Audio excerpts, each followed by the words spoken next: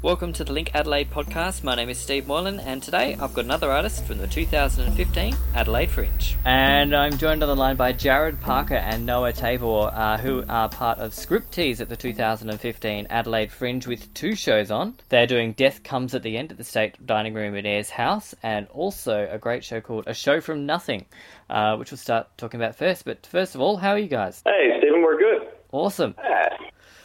So Jarrad and Noah, a show about nothing. Sounds petrifying.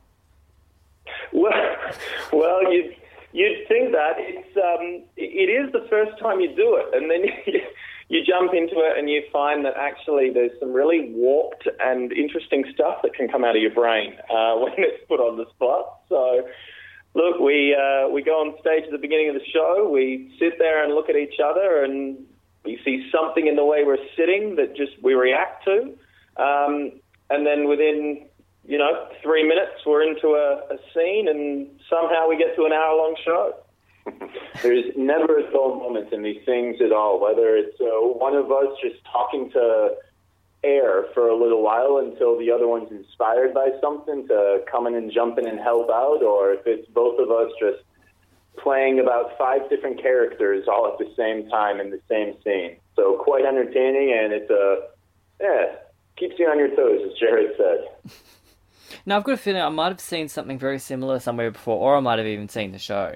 And it's really it literally does start from nothing.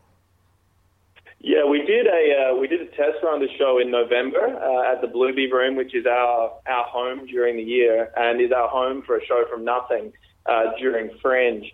And, I think in that show we began and ended up being a father bailing his son out of jail in the first scene and turned that into a story about families, basically. So it's definitely something we've enjoyed doing, and we thought, hey, if we enjoy doing it during the year, why not give it a shot at Fringe? And it's something really good. Like, it seems petrifying when you start with it, but the good thing about a show from nothing is you can literally practice it anywhere, anytime. Oh, that's exactly it. Yeah, we've done a couple of jams, if you will, just the two of us going at it. And we've had some moments where afterwards we just scratch our head and wonder, what did we just do and how did we come up with this? And then we've had some other ones where we just couldn't stop laughing at how fun and ridiculous it all ended up. But yeah, it's that we've gone out into the park a few times and just randomly had an improv session out there, the two of us, and other people just stopped by for a minute or two and watched us going at it. And yeah, so it's really anywhere you can think of. And how do you so that would be how you, because you'd have to keep sort of fit, I suppose, is a way to put it, in so that you could turn around and do this kind of show once a night. Is that just how you just keep practicing all the time? That's it. I mean, I think with improv, you can never know what you're going to do beforehand. So it's kind of like getting ready for a race. You just got to keep your mind fit by running through the format a few times. And, the whole show is really based on the stage connection and stage relationship that Noah and I have. So you've got to keep that going and keep that fresh, because if you don't, then the whole show kind of disintegrates around you. You get a bit unfit, really. Has that happened to you before? Thankfully, not on actual stages. We try. I think it really is actually like exercising, because I think if we ever don't do it for a little while, then jump back into it, the first one is terrible and feels painful for a couple of days after. And once we really get going and keep it up, then it's a scary thing to behold, even when we're in it. And one of the probably hardest things for you guys to get across to people is that it is entirely improvised, because the kind of show that you're creating, you could actually script it, I suppose. How do you prove to people that it is absolutely improvised? Well, at the end of the day, I think you get to that point where you almost have to take it take it as read, because we've both had those conversations after shows where we say, that was completely made up, and people come up and say, oh no, come on, of course you had to script some of it. You could never just do that on the spot. And I think you get to that point where you just have to go, look, it was completely made up, and it's honestly the biggest compliment that people can give us. Mm. So I suppose the only thing you can tell people to do is come again the next night. Well, that's exactly it right there. The more they see, the better it is, and it's always nice. We have a bit of a recurring crowd as well too, and they're able to tell their friends, and they're able to tell other people. So a lot of that is by word of mouth, and the improv scene in Adelaide in general is starting to pick up a little bit. So more people are getting aware of what it is. So with that, then they come in with the understanding of, okay, these guys are gonna not have any ideas as to what's going to happen at all, and just the fact where in all improv shows, there's always a moment or two where there is a bit of a struggle, or where there is a bit of a scratching your head, and it is a bit apparent that some of the actors don't really know what's going on, and that's all the fun of it as well, to kind of work over that. And that's where, again, what Jarrad was saying, the connection that he and I have, where we're able to know what our strengths and weaknesses are and help compensate for that. So if one of us are struggling in an area, we can either, which is something that we normally do, mess with one another and just kind of play that out a little bit. So that's always fun for the two of us and for the audience. But then we also know when it's time to, and now it's time to get back into it. And do you sort of run a clock over the show so you know where you are time-wise? Because I can imagine you get lost in the show very easily. Yeah, I think one of the things that improv is known for is that it's two people and two chairs on a stage, but we have two people, two chairs and a clock. So it is funny, though. We've got that as a bit of a warning, because we don't like to keep audiences in overnight. But it is funny that by just, I don't know whether it's sheer repetition or some kind of inbuilt instinct, a lot of the time, the moment when I think, are we going a bit long, is when we've got about 5 minutes left. So it's, I think your body almost gets in that rhythm of going, all right, about time to start wrapping it up. So it works well. And 5 minutes works perfectly, because it means you've got that 5 minutes to wrap it up and to make sure you reach a satisfying conclusion before you need to say goodbye. Well, that's it. I mean, we try to keep the number of stray bullets that kill characters to a minimum and actually wrap up the narrative satisfyingly. Now, speaking of killing people, but we'll get to that in a second, a show, you mentioned sort of, like, you mentioned the kind of resurgence, I suppose, of improv in Adelaide. That I couldn't believe when I was reading through the media releases how many improv companies there are, or seem to be now in Adelaide. Yeah, there are. There's a real, as you say, resurgence in improv. There's Improv Adelaide, which is fantastic, and Striptease is a member of Improv Adelaide as a troupe. There are 3 other groups, Changing Jennifer's, Strong Independent Woman, and Justice Jam. There's also On the Fly, which is not only a performing troupe, but also a training ground for Adelaide's improvisers too.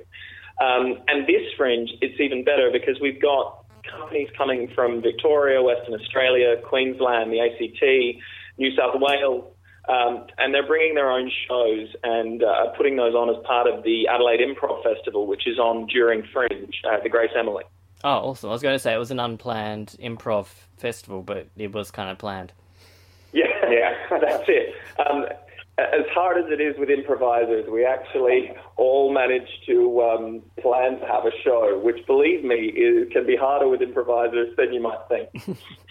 All right, well, the show From Nothing is on at the Bluebee Room between the 3rd and 6th of March at 7:30pm. Tickets on sale through Fringe Ticks, and more details at adelaidefringe.com.au.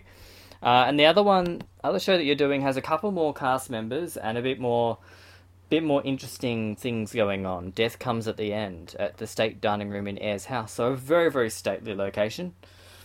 Yes, definitely. And not that we realised it when we first booked it last year when we started the format, but it is the perfect location for Death Comes at the End. It's an improvised murder mystery that's inspired by Cluedo and Agatha Christie and various other traditional murder mysteries. And as you say, we've pulled together a cast of local and interstate improvisers to come and really help us put on a great show. And so, I mean, most people would know that kind of thing. How are you staging the murders? Well, that's really interesting. Basically, we draw our roles each night randomly on stage. So like a game of Cluedo, we get our cards at the beginning of the night. Someone finds out they're the murderer and someone finds out they're the victim during the show. The victim is then announced right off the top, but then no one knows who the murderer is except for the murderer until the end of the show. Not even the other players on stage know. So that can be a lot of fun when you're the murderer, just to completely mess with people. Don't look like you're going to be the murderer, and then final scene of the night, it turns out you were. And that's the point of the show. Everybody finds out who the murderer is together at the end of the show. Death comes at the end.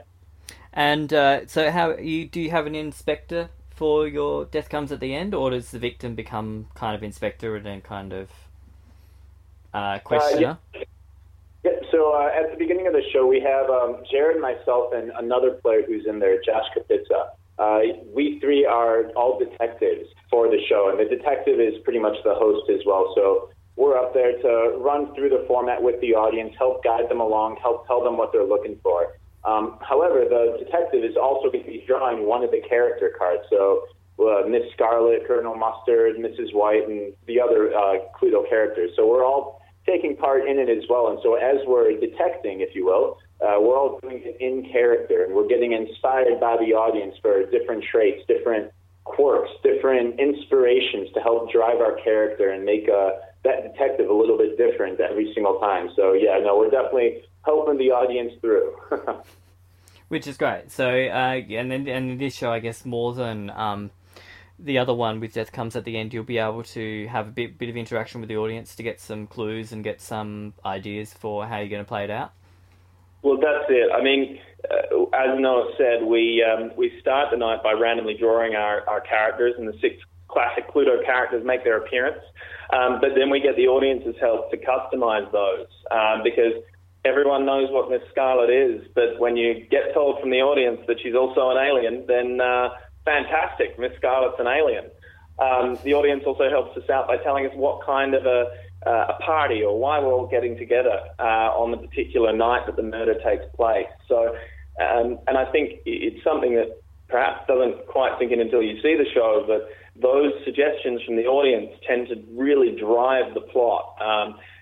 Again, it's all made up on the spot completely, while we may have, these sort of archetypal characters that we can access. Each night they are completely different. So we really rely on our audience to help us out, not only in helping us solve the murder, but setting up the murder as well. And those ideas that they put forward can really help the improv process, not just because they're ideas, but because they're things that you may not have thought of, and really can help cook creativity if you have this random idea thrown in there. So the more random, the better. Well, exactly. I mean, if you'd told me before one of the shows last year that I was going to be playing a Mr. Green obsessed with smuggling Madonna tapes into Afghanistan, I probably would have laughed at you. But that's what I ended up doing. So, thanks to that particular audience member for helping us out there. And the more specific, I guess, you can get with your suggestions, the better. Yeah, that's it. I mean, I think there's an unspoken rule amongst improvisers as well that if you get the suggestions along the lines of beach or dentist, the number of scenes I've played in a dentist office has really added to my fear of dentists. So the more unusual and the more specific, the better. We love it when audience members come along and challenge us with something that we've never heard before. Yeah. Because I think I did some work with the Jim Henson guys last year when they went on tour in Melbourne and Brisbane and Sydney, and we had a totally improvised puppet show, and that was heaps of fun to work on. But there's only so many times that you can do overtly sexual scenes, and so as soon as you can step outside and step away from those things and the typical things, the first things that you think of, the more interesting you get, because the more that you can challenge the performers, the better show you're going to get as a result. Exactly, and I think there's perhaps a perception of improv that you do get those overtly sexual scenes, and not that there's anything wrong with shows, but you look at things like Thank God You're Here and Whose Line Is It Anyway, and they're fantastic shows, but they are really aimed only comedically, and they're aimed for the quick laugh, which is something I have to say I really love in improv. But with Death Comes at the End, some shows are more dramatic than comedy, and the same with a show from nothing. Both shows really are pure improv in that we go wherever the show takes us. So if that takes us to a farcical comedy, that's where we go. If it takes us to more of a dramedy type place, then we're more than happy to go there as well. And I think scriptless dramatic theatre is really starting to take off. And for example, there's a show coming this year called The Home Front, which is about the experiences of women during World War I who were at home. And that show is improvised, but it's also a pure drama. Wow. Yeah, it's pretty impressive.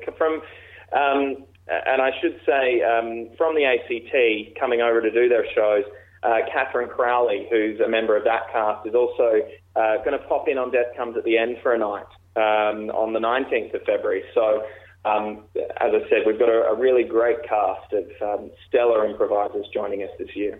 And with that big cast that we have as well, it's nice to be able to play with other people too. So this way, all the ideas are staying fresh, and then everyone else is coming in with a different take on how Miss Scarlet can be played, or what the idea, or what the suggestion is, and all these different offers that are given. If it's just the same offers, the same characters being played all the same way at the same time, it gets a little boring for the audience and for the players. So when we're able to really assort a very talented and very wide range cast of players to join us for this show, it makes it all the more interesting and unique. So every single night is going to be a pure joy just to see what everyone else comes up with. That's fantastic. And of course, you're not going to be stuck with gender or anything like that. So quite often you might be playing Scarlet or all those kind of things. I am more than proud to say that in the last year I have played a man in this show exactly twice. Oh wow! I think I've done the show about 15 times. So it's a little worrying when your friends start to associate you with Mrs. Peacock, but that's the way the cookie crumbles. But I think on that as well, it is totally random as to what character we get, but we still play them straight. You know, when I'm Mrs. Peacock, I'm Mrs. Peacock. And I think one of the biggest compliments you can get is when you finish your show and someone who knows you comes up to you and says, I forgot it was you 10 minutes in. So, yeah, it's a lot of fun, and it really stretches us. And do you go as far as having different wardrobes and different kind of costumes to jump into, or are you not costumed for the show? We keep it pretty basic generally, but we do have a particular prop or a couple of pieces of costume per Cluedo character, so the audience can, be reminded, of course, that's Miss Scarlet or that's Colonel Mustard. But yes, because we find out our characters on stage, we pop those bits of costume on stage and we jump straight into the show. Yeah, because you don't want to give yourself any thinking time with improv either. It needs to be right off the cuff. Well, that's it. And I think as well, it almost cheats the audience a little bit. Or if we get any thinking time, I think as a performer and as an audience member watching improv in both situations, I want to see someone not have any time to think. It's all reaction. And that's definitely what this show is. All right, that's Death Comes at the End at the beautiful State Dining Room of Ayers House, 288 North Terrace, from the 18th to the 28th of February, various dates in there, and it starts at 7:30. Tickets on sale through Fringe. Tickets and more details at adelaidefringe.com.au and linkadelaide.com.au. You can also check out Scriptease and various other improv right throughout the year in Adelaide. Details of that, hopefully we can get on Link Adelaide through the year. Jarrad and Noah, thank you so much for your time today, and have a fantastic improvised Fringe. Thanks very much. Cheers. For more, visit linkadelaide.com.au, check us out at facebook.com/linkadelaide, or tweet us at linkadelaide.